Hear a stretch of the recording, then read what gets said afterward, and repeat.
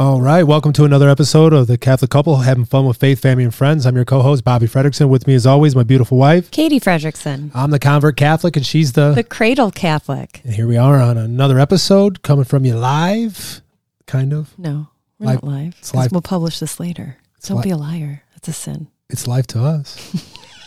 Now. Saturday Night Live. It won't be live when we publish it. That's how this works. Mm. All right. We're already discombobulated. It's all right. Start with the We prayer. can't control that. We can't control it. I see what you did there. Ooh. In the name of the Father, the Son, and the Holy Spirit. Amen. God, grant me the serenity to accept the things that I cannot change, the courage to change the things that I can, and the wisdom to know the difference.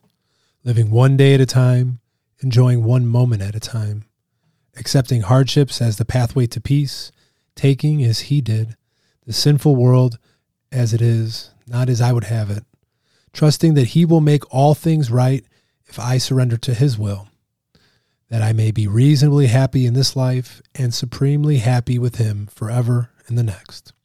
Amen. Amen. In the name of the Father, Son, Holy Spirit. Amen.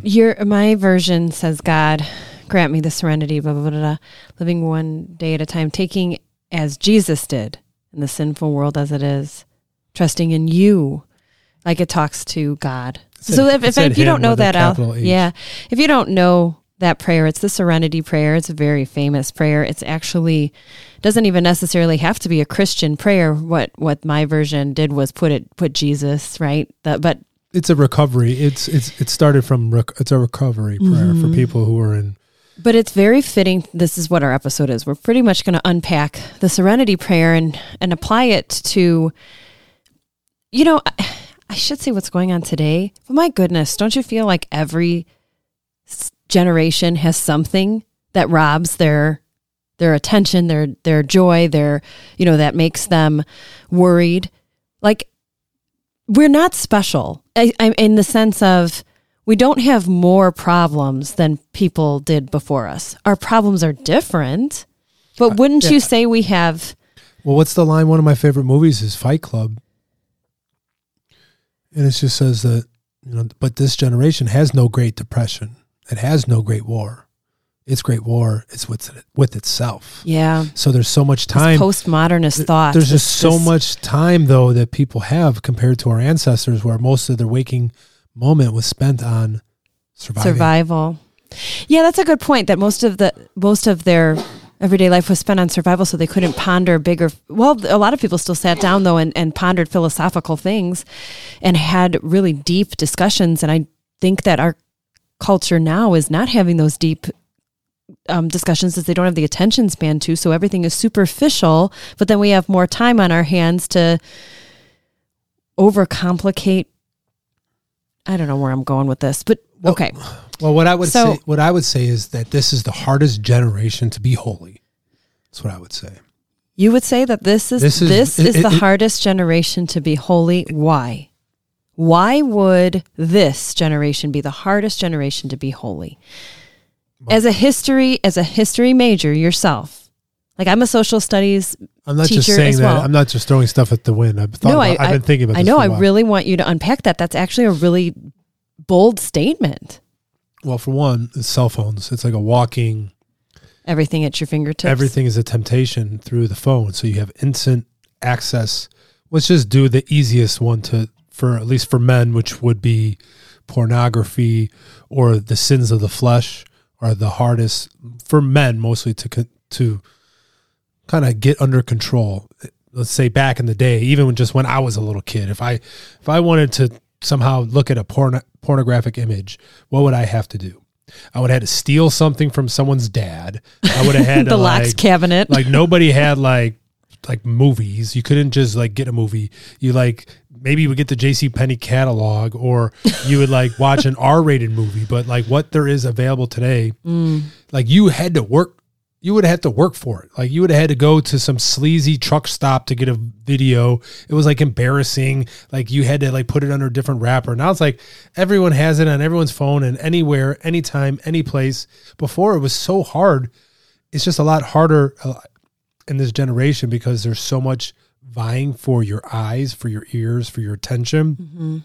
that there are literally thousands of businesses. That's what their goal is all day long, is to get your eyeballs to do things that are sinful or against the Lord, and is working not only in the spiritual level, but we also have people in the physical world who are literally trying to get you addicted to gambling via sports betting apps, DraftKings, all these different places where they just want you to watch sports and gamble. Before even talking about gambling in sports was against the thing. So now you can just not before They you talk about it on the actual commercials for the games. So put it this way: before you get out of bed in the morning, you could have already watched pornography, made a bet on football before the day even started, got up, know everything was going on in the world, sent a ignorant email to somebody, sent a tweet, really made 10,000 people mad at one time. Like you can it's exponential. You could violate a lot of 10 commandments, a lot of it's commandments exponential before and you even get out also of bed. immediate at one time. So I think, yes, were people always sinful? Yes. But do we have more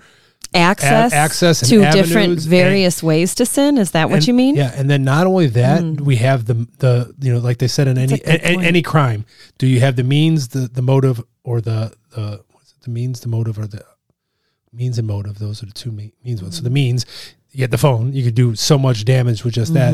The motive, yeah, we're all sinful, we're all fallen to do it. And the opportunity, that's the other one, the opportunity. Well, no one's looking, I'm at home, I'm by myself. But what was the opportunity before? It was like, good luck. It's like you had to go to like Pee Wee Herman, go to a creepy movie theater. Like that was like real. Like, yeah. Now it's innocuous. Now so many people just, you don't know are, yeah. I mean, let's keep a little bit. At least that's from a men's perspective. Right. Let's look a little bit. Let's stay a little longer on media for a minute, because it is what we are allowing ourselves to consume and what we're subjecting ourselves to. For example, just the other day, me and you were watching a roast of Dean Martin that would have been on. Would that have been on prime time? Well, yeah, there wouldn't. What am I saying? There would have only been 2579. Like there wouldn't be that many channels from 1976, I think, or something like that. And while some of the humor was a little crude, like I would say PG crude, right? A roast today would have had the most disgusting and disturbing references and cut downs and put downs that would be, over the top.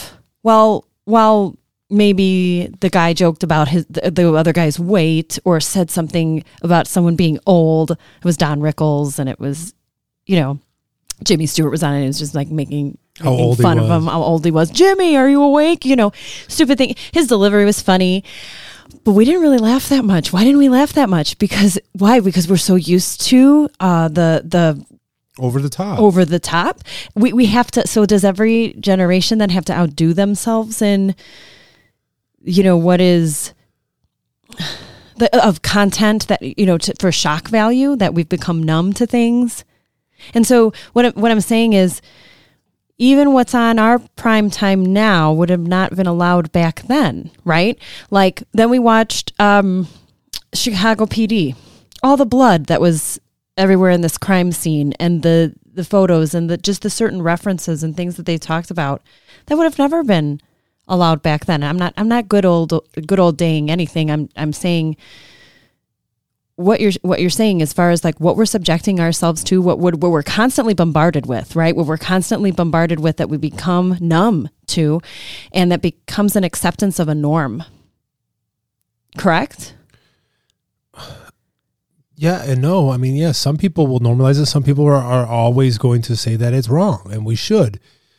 But I think technology makes it faster and more convenient for people to sin. If you're an addict, you're still going to find a way to get the drug, even if it's harder. Look at crackheads.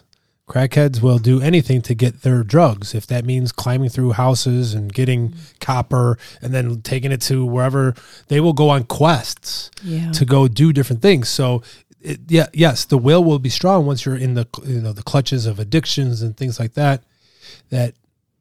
However, if it's really easy and it's real kind of anonymous, so-called anonymous, then it's just a lot easier to do it and to make it feel like, okay, well, everyone else is like doing it's a norm, it, or no one else will to know, normalize it. To normalize it.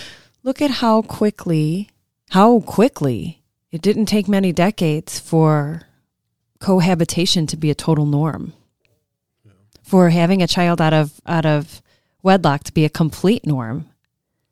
There is no stigma attached to that anymore. And unfortunately, there should be. I mean, just the statistics alone bear out the chances of it succeeding is slim to none. That's the truth. And unfortunately, it seems fuddy-duddy or old-fashioned. But the reason why things were old-fashioned and that they stood the test of time is because they worked. Because that's what the truth does. The truth stands the test of time. It stands through fads. And it always will. Because when everything falls apart, which it will and it does, the things that stand or the things that are tested over time and that it lasts is that there's a genius to what we believe and why we believe it and why God set it up that way. It's for our benefit. But sometimes it seems, because it's not our plan, that we wouldn't do it this way. It doesn't make sense.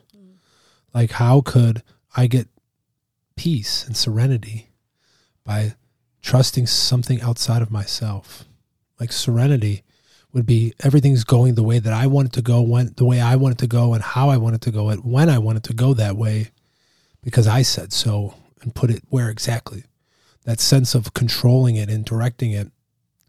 And we all know that feeling because we try that's an idea that you're the center of the universe too. Well, that's how we practically live our lives, though. That's how many people, they get up and practically live their lives as, we may say that we're Christians, but we live our lives practically as atheists. Because who said that? That's a line from somebody. Well, I mean, a lot of people have said it, but I mean, it's true. I mean, how many people throughout their day stop and say, God, what do you want me to do? And this isn't a, a negative. It's not an indictment. This is an indictment against myself, for sure. This is supposed to be we know the weight of our time. And we know in that weight of our time, people could feel hopeless, but we don't worship a God of hopelessness. We worship a God of hope. And I think that it's so important for us to have these conversations and know that there is a different way to perceive. We can acknowledge, or I have a question. Do you think we're in a social decay? And how long do you think we've been in it if we are in one? I mean, it's hard to not think that. I mean, it's really hard not to think that. However, we have to take a 30,000-foot view. Is that just United States? I mean, look at the rest of the world. I mean, like, I guess Africa and a lot of these other countries are fighting back against some of these other, just the teaching with the Pope, this new clarification about the blessing stuff. The African bishop said, no, we're not going to do that. Mm-hmm. So around the world, some people are still fighting against some of these norms that are supposedly norms, that they're fighting for the truth. And what happens? They stood up and said no. What happens when you stand up and say no? Sometimes people back off. They don't want to be messed with. I think God is waking us up from out of a lukewarmness. That's what I think is happening. Well, let's hope. I just shared a couple of days ago in our story a post from one of my favorite Protestant brothers, is Francis Chan. And he shared a whole thing about lukewarmness.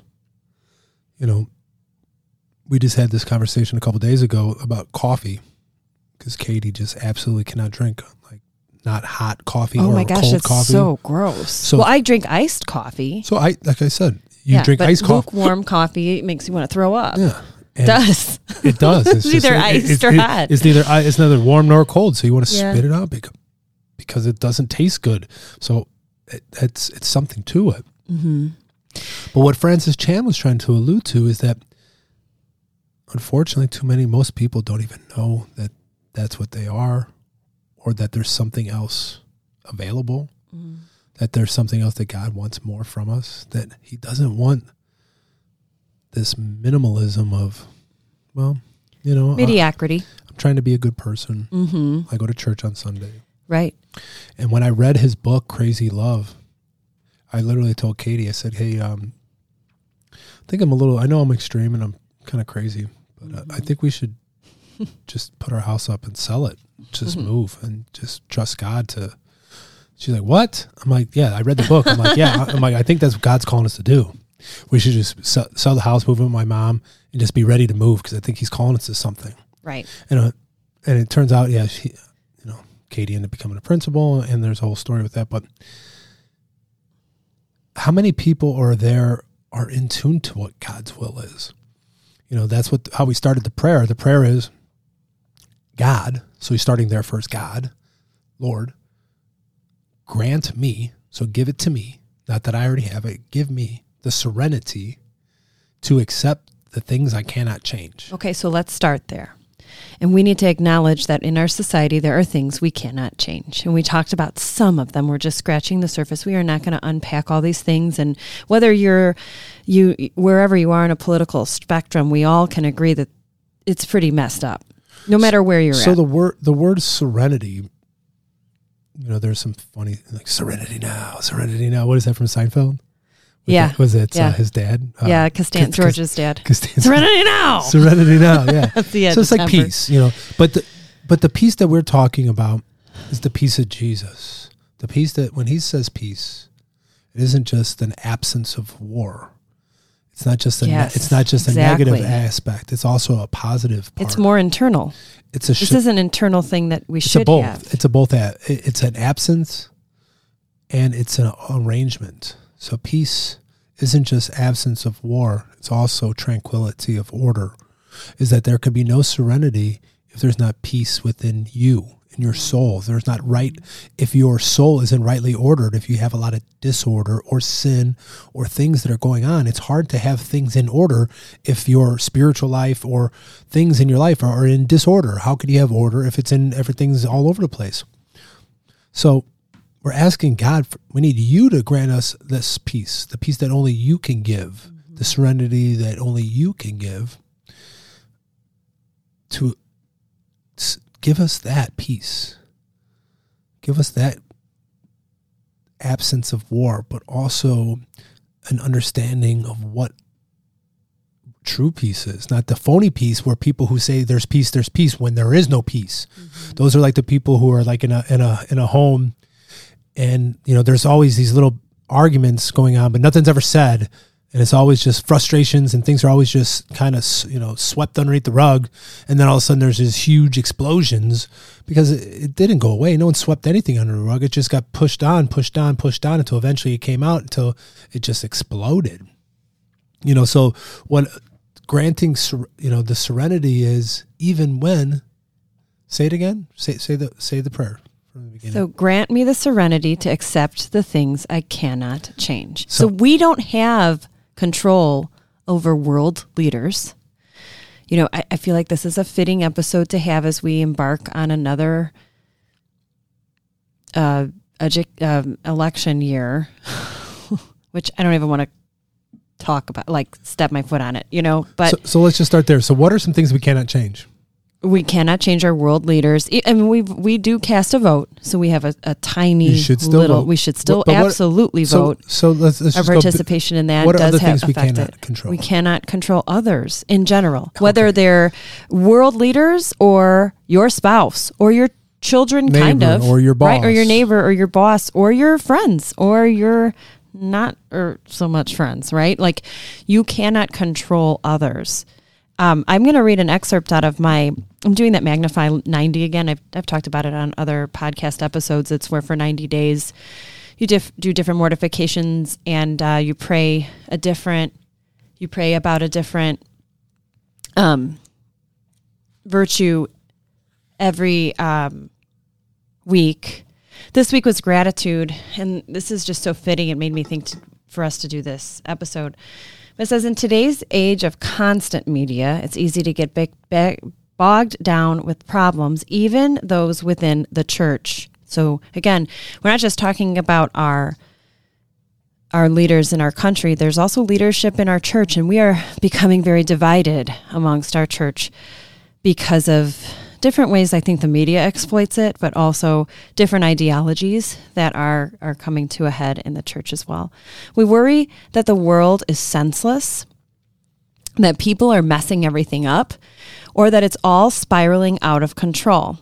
Because we actually have very little control over other people, we fear that their unfaithfulness or perceived lack of holiness will encroach upon our path, which is hard enough without obstacles from others. And this is what Satan wants. He desires chaos and worry. And rather than let the devil continue to distract us, we must focus on our own personal holiness and not let the woes of the world divert us from gratitude that God invites us to have in our life, in our faith, and our love. It goes on to say we should avoid negativity and look for the good in even the people we don't think are doing the right thing. That you can speak the truth, admonish the sinner. We're supposed to do that, but we need to do it with charity and love. And we can more effectively invite others into a life of virtue through our peace and unshakable joy. We shouldn't spend our precious time and mental space on issues we can't do anything about. When they do naturally come to our attention, prayer and fasting are the route we should take rather than judgmental gossip. Yeah, I think that's so good. That's the punchline there is that, right. So so what are the things that we cannot change? We cannot change others. That's the main one. Cannot change So others. who are others? Anyone and everybody other than ourselves. Right. And that's why it says in this, we should really be focused on our own personal holiness and not what other people are doing. Now, again, like she said, it doesn't mean that we don't admonish the sinner. We don't point out what wrong is wrong and right is right, which is, unfortunately, our world is flipping that upside down. Wrong is right and right is wrong. It's not saying to not speak out. What it's saying is that should not rob you of your joy. That shouldn't be all consuming of what you talk about and complain about. And did you hear this? And they did this and they said this, and putting it out on social media and arguing. Those things are not fruitful. And it's what the devil wants because he wants to divide and he wants to perpetuate negativity. Right? Yeah. I think that's a big part of control, or the apparent what we think is control. Especially, like I said, if that's, last week we had an episode about our children. So how to have a domestic church, too much. We want to control even our kids from what they listen to, who they hang out with, to where they're going to go, what sports they're going to play, and all these things, and what grades they're getting, and making sure they're doing this and doing that. And we're so focused on trying to control our kids instead of trying to encourage them or guide them or to lead them or to inspire them. Mm-hmm. And instead of us, trying to control them instead of guiding them. Or I also want to take that a step further, that a lot of parents feel like they want to control that narrative for their kids about what the world's really like and try to, take away obstacles from their life. We need to be truthful about what the world is, and we need to help them navigate it. And sometimes that is allowing, which is so hard, allowing them to make the mistakes and pick themselves, help them put it back together and know that. Well, we're going to get into that in the second part of the prayer. It talks all about that, exactly what that is. So the part about the control. So some of the things that what it's saying to do is grant me the peace to accept the things I cannot change. So the one thing we haven't talked about, which most people, has problems with why they can't have serenity or peace, because the one thing that they cannot change that we didn't talk about yet is the past. Right. And that's a big part. Even if it is something they did, they can't change the past. No matter who did it. Yeah. So it's like you can't change others or yourself in the past. You can't. Right. And so a lot of people continue to focus, like, for example, just last week, and just like in any game, you can see like a kid misses a shot, and they're still thinking about the shot on the way down to the court for the next play to play defense. Is that they can't change the miss, but they can change how much effort or what they put into this next play shot to try to steal the ball back or to play the ball. But instead they want to focus on this energy, and too much. That's what we do, is that we're focused. We should learn from it, which is fine. You can think about it as a mistake, but you have to move on. But we have to also, though, ask God to free us of that wanting to control, because I think a lot of us want that. We don't want to let go of that control. We don't want to let go of that feeling of playing God, because that's ultimately what we're doing, is that a lot of people like that because they want to be, a lot of times you'll hear them say, well, I'm type A, I'm a driver, I do this, I want to do this, I want to micromanage. I just, because I know I trust myself and I can do all this stuff and I know I'm good at it and blah, blah, blah, blah, blah, blah, blah. But no, you're a control freak and you just want to do everything and you just want to micromanage, and that's okay. Some people are doing that, but that's not going to bring you any peace. It's just making you a psycho. It's like I think it makes you. I think that's your road to burnout. I think it's your road to Well, let's just look and see what that says. If you want to do everything, and then you say you're on a team, or is that you don't trust anybody else? You don't. You're not reciprocal. There's a lot of other reasons other than you can't control everything. Is that you shouldn't try to, because it's not, number one, it's not nice. You shouldn't try to control your spouse or your kids or your employees. You should try to lead them, which is something totally different than trying to control them or to manipulate them or to do those kinds of things. But people are only led by their dreams. So you have to set up something as a vision for them to work towards. I think expectations are a part of that. Sometimes people have unrealistic expectations of others, and also on expectations in general that aren't communicated. And so when the other person isn't meeting the expectations, and you don't have control over that, but you never even set them, maybe that is part of the control part, or that is maybe something you can change. So that's the second part of the prayer. Well, that was the line that I heard. I don't know if you said it, or I forget where I heard it, is that, what is it? Is uncommunicated expectations always equals resentment. Yeah. Because you're expecting someone else to do something that you're assuming that they thought they knew what you were thinking. Right. You didn't actually communicate it clearly what you were expecting from the other person. And then you're resenting them, even though you didn't tell them. They're not a mind reader, but we all do that if we're honest. We do. And you know what? There's this expectation too, or this, what's it called? I guess there's this general idea about what common sense is. And it's saying, well, did you communicate that? No, they should just know to do that. That's common sense. Well, no, that's not. We can't. You have to set clear expectations. So let's look at this. God, grant me the assumption. That's an assumption, right? And what happens when you assume? We're not supposed to swear on the podcast. That is actually in the Bible. Well, is in the Bible. As a donkey. Well, it is a donkey if you do that. You calling yourself a donkey? Well, I guess you are. Okay. Well, good news is you're dumb. But Jesus chose to ride what into this city? He rides us because we're all dumb asses. Jesus continues to ride us today. Oh, we said ass 4 times now. I think that was the 5th. Okay, so the S word is also in the Bible. Yes, it Philippians. is. Okay, God grant me the serenity to accept the things I cannot change, the courage to change the things that I can. Now, the courage to change the things that I can, that is so, we can unpack that in so many different facets. First, what I think of, because of what we talked about, we can't change others. So we need to have it's very courageous to acknowledge what you need to work on and change about yourself. That's step one. It has to start there, because we can see all these problems in the world and think there are ways to change them and have solutions. But if you don't have, like you said, your own self and your own peace, right, with you, that's going to transfer out. There are different ways to make a difference in this world. There are different ways to change the world. There are different ways. It does, though, start with your own personal holiness. And like you said, too, at the beginning, this, if it's true, if this is the hardest generation to be holy, then it's probably the hardest generation to have any peace or serenity. 1,000%. Because you have so much distraction, and you have if you were on this quest for personal holiness, and if personal holiness is what's going to change the world, then it's going to be a difficult battle, and you're going to need courage to do it, right?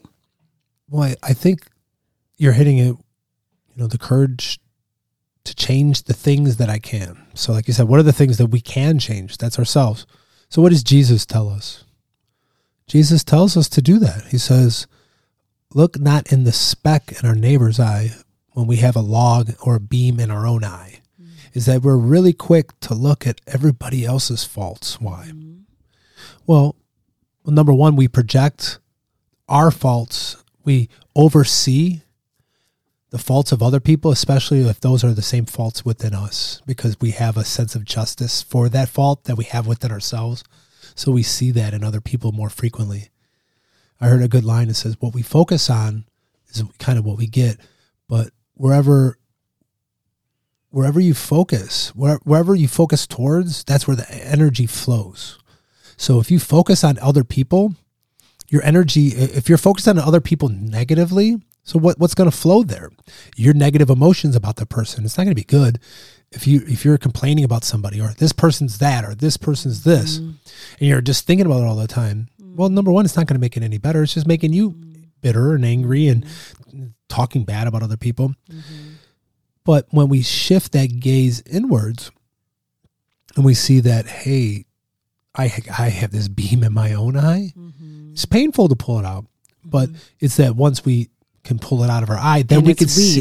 It's weeds that need to continually be rooted out. It's Over and not over something that needs to be that you get the beam out and it never comes back. It's the weeds that keep on coming back. But if we don't pull it out, then we can never ever see other people clearly. Yeah. If we don't take it, how can we give anybody else advice on anything if we aren't first doing it ourselves?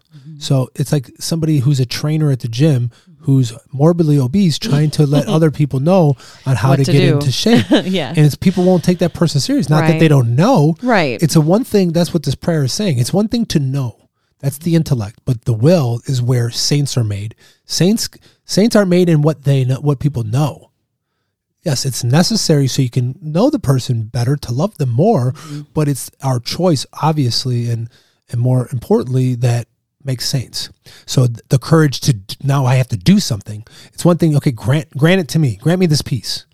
To accept things I can't change. It's not, it doesn't stop there. That's the first line. But that first line, though, there, but it doesn't stop there. But that's, the first part is passive. Grant it to me, receive it. And now that I have this. But I first have to receive it. Right. So the first step is God, you first, give it to me. So then I can know what I can't change. So I'm not going to focus on this thing. I'm not going to spend all my time and energy on all these things right here, on this person, on that, on this, on this. Okay, God, give me the vision, not focus on these things. Okay, but what should I focus on? You know, okay, don't do this. Don't focus on that. Don't do this. Don't do this. Okay, God, now tell me, what should I focus on? And if you ask God, honestly, in the morning, if you get up, sit at the edge of your bed and just take a minute and just say, God, what's one thing today that I should do or not do? And just sit and wait. God, name one thing I should do today. I promise you, he will put something in your head. And more than likely, it'll be something you do not want to do. The obstacle's the way. Call this person who you don't want to. This conversation that you need to have with so-and-so, or these things. And he will answer. But you have to be brave enough to ask, because he will answer. So to have the courage, to have the heart to accept it, that, hey, I'm going to do the thing that I had to do. And what are the things that we need to do? Those are usually the things that we've been avoiding, the things that are put off, the things. Because change is uncomfortable. And it's painful. So what are usually the things that we should do if this is in the spiritual life? Okay, I should pray more. If I go to church, I need to go to confession. I need to go to mass. I should probably be eating better. I should probably sleep better. I should probably not watch so much Netflix. I should probably go to the gym. I should probably read more. I should probably play with my kids more. I should call my mom. I should do my dishes. I should do all the things that we know we should do. Right. Knowledge isn't the problem. No. The second part, it has to do with our will. Yeah. Why should we do these things? What's the why? You know, if we can get to, hey, God, grant me this peace. It's worth it, because the peace, if you felt this peace that God gives, you'll be willing to work that hard to have that peace. And this might seem overwhelming and daunting. I'm going to keep on going in the prayer. It says, so obviously, God, grant me the serenity to accept the things I can't change, the courage to change the things I can, and the wisdom to know the difference, right? So in that takes prayer, that takes reflection, that takes contemplation, that takes internal retrospect, it takes, looking and trust in God. And the next part is... But it's pretty easy to know a lot of it, though, because... We just talked about what are the things that... the things you can't change is others, so right? we know already, don't focus on... don't focus But on that. sometimes your own personal actions do change how others see you, how others view you, how others react to you. I think that it's a little more complex. While you cannot change others and you cannot control anyone, you really only can control yourself, and that it does take courage to acknowledge and accept your role in a lot of the negative aspects of your own life. Absolutely. It starts with you. But I think that you then can have an impact on others and how they treat you and how they foresee you as well. Yes? Yeah, I think so. But if you just honestly go into those relationships based on just loving them, not based on how you're going to make them act or behave. Oh, that's not what I mean. That's so not what I you're mean. still going to interact with other people. What I'm saying is, for example, like say there's somebody who annoys you. Mm-hmm. And that's how I really use this prayer on a regular basis, because people bother me. Yeah. And I would know that. So I'm not praying.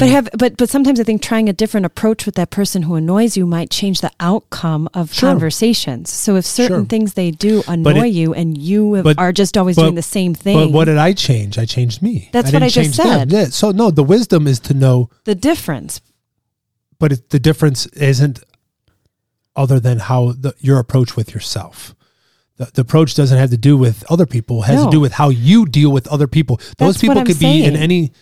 Those people could be in any state. Yeah. Those things don't matter. What I'm trying to say is, though, it's not as complicated because we know those things that need to be controlled and how it needs to change. It's us every time. Yeah. It's never anybody else. So how we do it is the who is there, but how is that changes from different person. Right. But like I said, the wisdom that doesn't come normal. The only comes from one place. That comes from prayer. Mm-hmm. Or what the Bible calls wisdom is like prudence, which is making right decisions on moral things. Mm-hmm. So not like, oh, okay, I invested this money to make money on cryptocurrency or something. No, the wisdom that it's talking about here is the wisdom that comes from, like Solomon. God granted him any wish that he wanted. And what did he ask for? He prayed for wisdom. Mm-hmm. To make right decisions at the right time, to help people to do those things. And if you have wisdom, then you'll know those other things will be added onto it. And wisdom comes from experience too. So you're asking God in the serenity prayer, grant me serenity and peace, help me to accept things I can't change, and courage. And within my life, I need to know the difference between those two things, and it comes with time. And that's the next part of the prayer, is acknowledging that this happens over time, slowly. Like what's that famous line? You eat an elephant one bite at a time, right? So the next part of the prayer is living one day at a time, enjoying one moment at a time. Yeah, not even, it's breaking it down even smaller, is that present. So a day is sometimes not even enough. Mm-hmm. It has to be broken down into moments. Like in this moment right now, I have a decision to do the right thing and the wrong thing, and which one am I going to take? And in this argument right now that I'm having with this other person, I can't control them. I can only control myself and my reaction to what they're saying to me right now in this moment. In this moment when my kid is talking back to me, I can't control them, but I can control me. And I'm going to, ask God to help me not lose my temper. You know what I mean? So it is and it's also living in the present moment too. It's not looking back at the past, like you said, because it's not anything you can control or change. It's not looking to the future, which is things we worry so much about. Well, if this politician does this and my future and my grandkids and this, oh my goodness, we could go crazy consuming all the media that we consume, worrying about what the state of the world is going to be. Yes, we should be educated. Yes, we should know what's going on. We should be informed voters. We should do what we can to change the world, and that is work on ourselves and enrich the people that God has put in our lives with the truth, and sharing that truth in love, with charity, not in arguments and blows and insults, but in truth and in love. And we live our lives in love and show the joy and peace that we have in the midst of turmoil. That's attractive.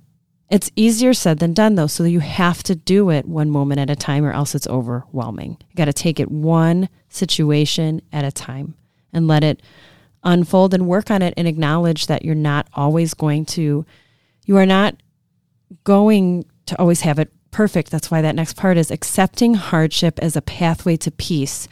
What is that Rick Warren says about people who bother us are our sandpaper, that, they teach us how to love. So the more exposure we get to those people and how we handle them in that present moment can refine us in our skills on how to truly love even the most difficult people. But I think also the difficult situations too refine you like sandpaper. And then when you're on the other side of them, maybe not in the moment, that's where that wisdom to know the difference is, that peace comes later, sometimes in the hardship. You don't see it, but outside of that hardship, you do, so that when later hardships come, you embrace them and know that they are a refinement. You talked about working out. That right there, in the pain of the workout, persevering through because you know the fruits that come later, but you only know those fruits if you've worked out for a long, like if you're a beginner, it's a lot harder, but that's where wisdom does come in. It's wisdom through that experience. Yeah, but it's also practically building in resilience. Is that those things that those pathways of why you're able to do it is because that's the genius of how God designed our bodies. Mm-hmm. Is that our bodies need hardship. That's the way that they literally grow. Like if you want to do something new, it literally starts to create new pathways. All growth is in discomfort. All growth is in discomfort. But it's really. But that's the beauty of it, is that always growing, always adapting, is that we're trying to find these ways where resistance eventually gets you to this peace, but you have to go through the resistance. Through the thing and not avoid the thing. And that's why it's talking about it being courageous to change the things that I can change. But it's the only pathway to peace. Mm-hmm. How did Jesus went to the cross to get to the crown, that he promised us that his followers were going to have a rough time. Why? Because he doesn't like us? Mm-hmm. Because he's mean? Mm-mm. No, because this is the way that the world works in general. Jesus didn't come to, redo the physics of the world. This is the way the world was set out from the very beginning, that these are the things that happen, that, hard work you don't just get food. You got to put in a lot of work to put a seed into the ground and water it and till it and do all these things. And what is that doing in that waiting and that patience? It's helping you to be trusting and to have faith and to work with God, mm-hmm. to provide. But what I've learned in my life is that those obstacles are those ways to peace. Those things that are hard, it was because we didn't know how to do it. Then once you know how to do it, a lot of times those things were hard before. Now they're not hard. Now they're, it's a little, working out is still hard. You still have to go over, you still have, inertia to get through, and you got to force through different things, and it's still hard. But that tension that it creates within you helps strengthen you. And we should always have that tension. You should never be like, I finally figured it all out. I got it all together. I'm in best shape I can ever possibly be. I'm smartest I'll ever be. I got enough everything. Like, no, you're always happy with what you have, but always working to improve. Exactly. To get better. Romans 5, verses 3 through 5. Not only that, we rejoice in our sufferings, knowing that suffering produces endurance, and endurance produces character. And character produces hope, and hope does not put us to shame, because God's love has been poured into our hearts through the Holy Spirit who has been given to us. Meaning, again, that serenity, hope gives you peace. And that can be, like you said, in the midst of the war. That hope stretches the faith. Right. Strengthens it. Right. Because you have to hold to it. Mm-hmm. And the longer you hold to it. If I got through this, I could get through this. Exactly. Does that make sense? So in the Serenity Prayer, it talks about taking as Jesus did the sinful world as it is, not as I would have it. And I think that we need to remember that this world is fallen.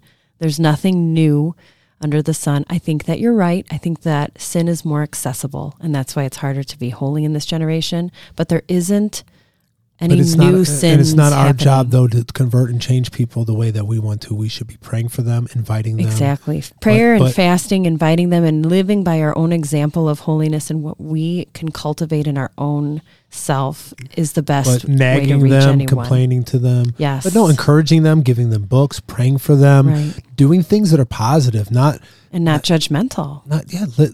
show them a faithful witness, show them a joyful witness. Right. Like, make your life be an example of something that they want to have for themselves. Is it something that they would want? Or is like, well, it just seems like it's just more stuff you got to do. You're like this. You're like the same as me. You're not any more happier. It seems like you guys all do is you just fight do too. more extra stuff. You just do a lot Right. of extra stuff. Why would I want to do that? If we're not any different, we're not changed. Right. Those around us aren't going to want to try to see what it's all about. So the next part of the prayer is trust. Trusting that you, or in your version is trusting that God, trusting that He will make all things right if I surrender to your will. And I recently had a very strong adoration experience where I just sat in adoration and I just went through my entire body. I contemplated that whole idea of we are soul, body and soul. We are not, that's what makes us human. That we are not just souls and we are not just bodies. That we are a body and a soul. And if that's true, and if I'm to trust God and if I'm to surrender everything to Him, then I need to give Him everything. So I went through each body part. I give you my mind. I give you my mind and my thoughts and my dreams and all my negative and positive and all my emotions. I went through my whole thing. I give you my nervous system. I give you my eyes and the things I see. I give you what I'm listening to. I give you my tongue and the things I say, and I give you my lips and you know what I'm saying? Like I went through my heart. I went through my lungs, my breath. I just like did a whole body scan. And I just said, I give this to you and I surrender this to you. And it was so freeing to do that, to surrender it all. Really all of it. And I'm starting to see that now. Like I'm starting to in the morning. Yeah, it's a habit sometimes, like after my prayer, to go through like what's on my calendar for today. Instead, I'm walk me through my calendar. I surrender this meeting to you. I surrender this time that I'm doing this with you. I'm going through and I'm praying for the people I'm going to be with. It's still the same activities, but I'm surrendering those moments to Him. And it's so powerful to surrender each thing to Him and trusting that He'll make it good. And it's been fruitful. And it has brought me serenity and peace because I'm knowing I'm taking what I'm trying to control all the time and I'm putting it right in His hands. And it takes work and it's hard. And when I catch myself being that control freak, I say, oh, sorry. This is yours. Same thing like, I'm a principal at a Catholic school. That is His school. Those are His teachers. Those are His students. And the more I ask to be an instrument to Him, and the more I give Him my calendar and give Him, the fruit is just coming in ways that I never realized it would come. And it's such a simple action to take. And it's actually like, it's liberating, It's simple and it's liberating. His burden really is light. When it's so cyclical because one thing can just knock you down. But that's why that Peter walking on water is my absolute favorite story, because I could be walking on water, which I think I am now, because I'm in that surrender ever since I went to that adoration. I don't feel like everything's overwhelming me. I'm surrendering everything to Him. Everything's going great. I'm seeing all this fruit. It's going to take us some kind of blow. I know it. It's going to knock me out of that and back down into that water. But what does Peter do? He takes his eyes off Jesus. He's not able to walk on the water. The storm, the wind is against him. That's all the things of this world. That's the things that overwhelm us in this world. And all he has to do is say, Lord, help me. And He pulls him right out. And that's just, I have to constantly remind myself of that. And that's what this prayer is saying. Surrender it all and trust. And it says, so that I may reasonably be happy with you in this life and supremely happy with you forever in the next. That's not saying I'm going to be happy every day and things are going to be easy all the time. That's accepting that it's not. I just want reasonable happiness, but I want joy and peace and serenity always, even in the storm. I'm walking on the water. I'm walking on that water and those waves and that wind that's against me. It doesn't matter because my eyes are fixed on him and I've given those things that push me around to him. And I can navigate. I can overcome it. I'll take reasonably happy anytime over miserable and worried and distressed about what's going to happen. Did you hear this? Did you hear that so-and-so said this? Did you hear that they put out this document? Did you hear this? Oh no, let's just, it's just, what? But the peace of my life, since I got off of Twitter after 2016 the election, I haven't paid attention that much on any of it. I feel like it comes and goes. My serenity has gone through the roof. I don't even care about how many different horrible tragedies that were reported on that I don't need to hear about that are probably not even fully true. Like, how much do we even know that's being reported is accurate?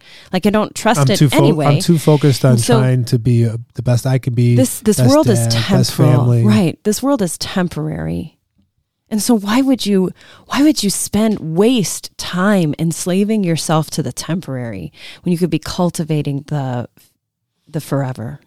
Stop reading the Times and start reading more of the Eternals. Oh yeah, who said that? Somebody said that too. It wasn't me.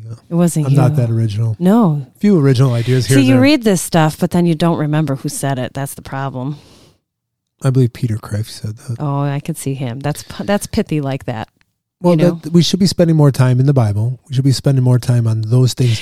Because those things are filled with tragedy and my goodness. Yeah, but we can learn from those things. Exactly. You're not going to learn about what so-and-so said on CNN to so-and-so on Fox and what so-and-so politician is going to do in Iowa. No, I don't care.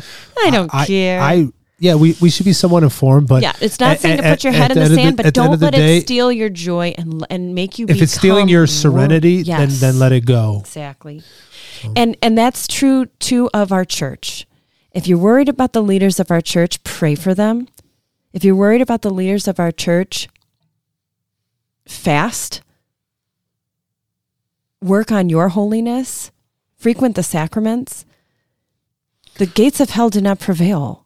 Don't leave our church. Don't, The church has, like you said, it's always had a Judas. Pray, Judas has always been around. Pray, fast, and almsgiving is the secret to everything. Yeah. Pray, fast, give. I mean, it's just what it is. And Lent's around the corner, so the best we could do, like I said, is make sacrifices, make mortifications, deny yourself, go without. You become what you want to see in the world. You become that example to other people. Inspire other people to be holy. Inspire other people to serve. Inspire other people to read their Bible every day, to go to church every day, or to whatever. So this isn't just the world sucks, I'm not going to do anything about it. It's the opposite. It's taking actions in the things that you actually can control, impacting the lives that you can impact, but you're impacting lives, not controlling, not having expectations, and when they're not met, you freak out. It's more of when you are living your vocation and your calling and what God has created you to be, what St. Catherine of Siena said, when you are who God made you to be, you will set the world on fire. That is true. And it's not because you made anybody do anything, but it's because of you working on you and cultivating the gifts and the talents and you want to help other people. You be a better person. You be a better coworker. You be a better husband. Mm-hmm. You be a better father. You be a better Catholic. You be a better Christian. Right. You do those things, and you're working on your locus of your sphere of influence. Work there. And if everybody did that. Imagine our world. But if you really do want to help change other people, then you need to be the kind of person where they would listen to you. Oh yeah, be the change that you want to be in the world. Light. Right? We've said so many cliches in this episode, but cliches are, like you said, some truths are old, or things that are old fashioned, or some ideas have sustained the test of time because they're truth. But if you want to spread peace around, you need to have peace first. Right. You want to spread love around, you have to be filled with love first. You want other people to have money, you got to have some money. You can't give what you don't have. And peace is the number one thing that anybody can have. The peace that God gives. It's better than money. Even it's better in than the love. face It's better than injustices. If there's injustice in the world, we can't let that rob our joy. We have to trust God's plan, even though we don't see the full thing. But I think, like you said, it takes surrender. It's a surrender to serenity. It's a surrender to God. It's letting go. It should be also like a surrender prayer, because you have to let go. So I hope this episode helped you guys out. The serenity prayer is not just for addicts or people in recovery. It should be for all of us, because at the end of the day, we're all addicted. We're all control addicts. We're sin addicts. We're all sinaholics. Exactly.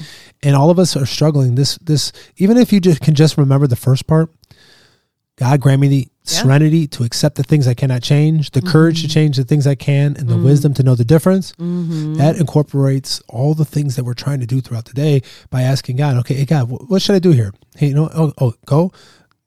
Yes, no, wait. That's basically it. It's like and trusting, but how do we know?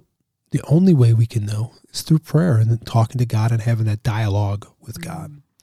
So hopefully in this episode you got a little bit something from it that, obviously we're not going to solve all the world's problems, but in this new year, let's try first by focusing on ourselves in this new year, trying to be 1% better, trying to spend more time in prayer to know where God is trying to call us to be faithful and what he's trying to get us to do in this new year, to let us get our houses in order first, get ourselves together, then our homes, and then we can work outwards to try to bring justice and subsidiarity and solidarity to this world, that we can work to do those. But we can't do that without us first being whole ourselves. So on that note, we got anything to add? Do you want to end with the serenity prayer that we say again? We'll just bookend it. Bookend it, sure. In the name of the Father, Son, Holy Spirit. God, grant me the serenity to accept the things I cannot change, the courage to change the things I can, and the wisdom to know the difference. Living one day at a time, enjoying one moment at a time, accepting hardships as a pathway to peace, taking, as Jesus did, this sinful world as it is, not as I would have it, trusting that you will make all things right if I surrender to your will, so that I may be reasonably happy in this life and supremely happy with you forever in the next. Amen. In the name of the Father, and the Son, and the Holy Spirit. Amen. Amen. And if you could be so kind, don't be scared to on YouTube. We're on the YouTube now. If you could subscribe to us on YouTube, and we share a few different kinds of things over there. So if you can subscribe, follow us on YouTube, Instagram. We're also on Spotify. You be so inclined to share, like, subscribe, give us a review, and reach out to us. We like to hear from you. So we really appreciate you guys' support and taking the time to listen to these two crazy Catholics share our faith. You're not so crazy, are you? I'm okay. I'm more the crazy one. All right, on that note, thank you guys so much. I really, really, really, really do appreciate it.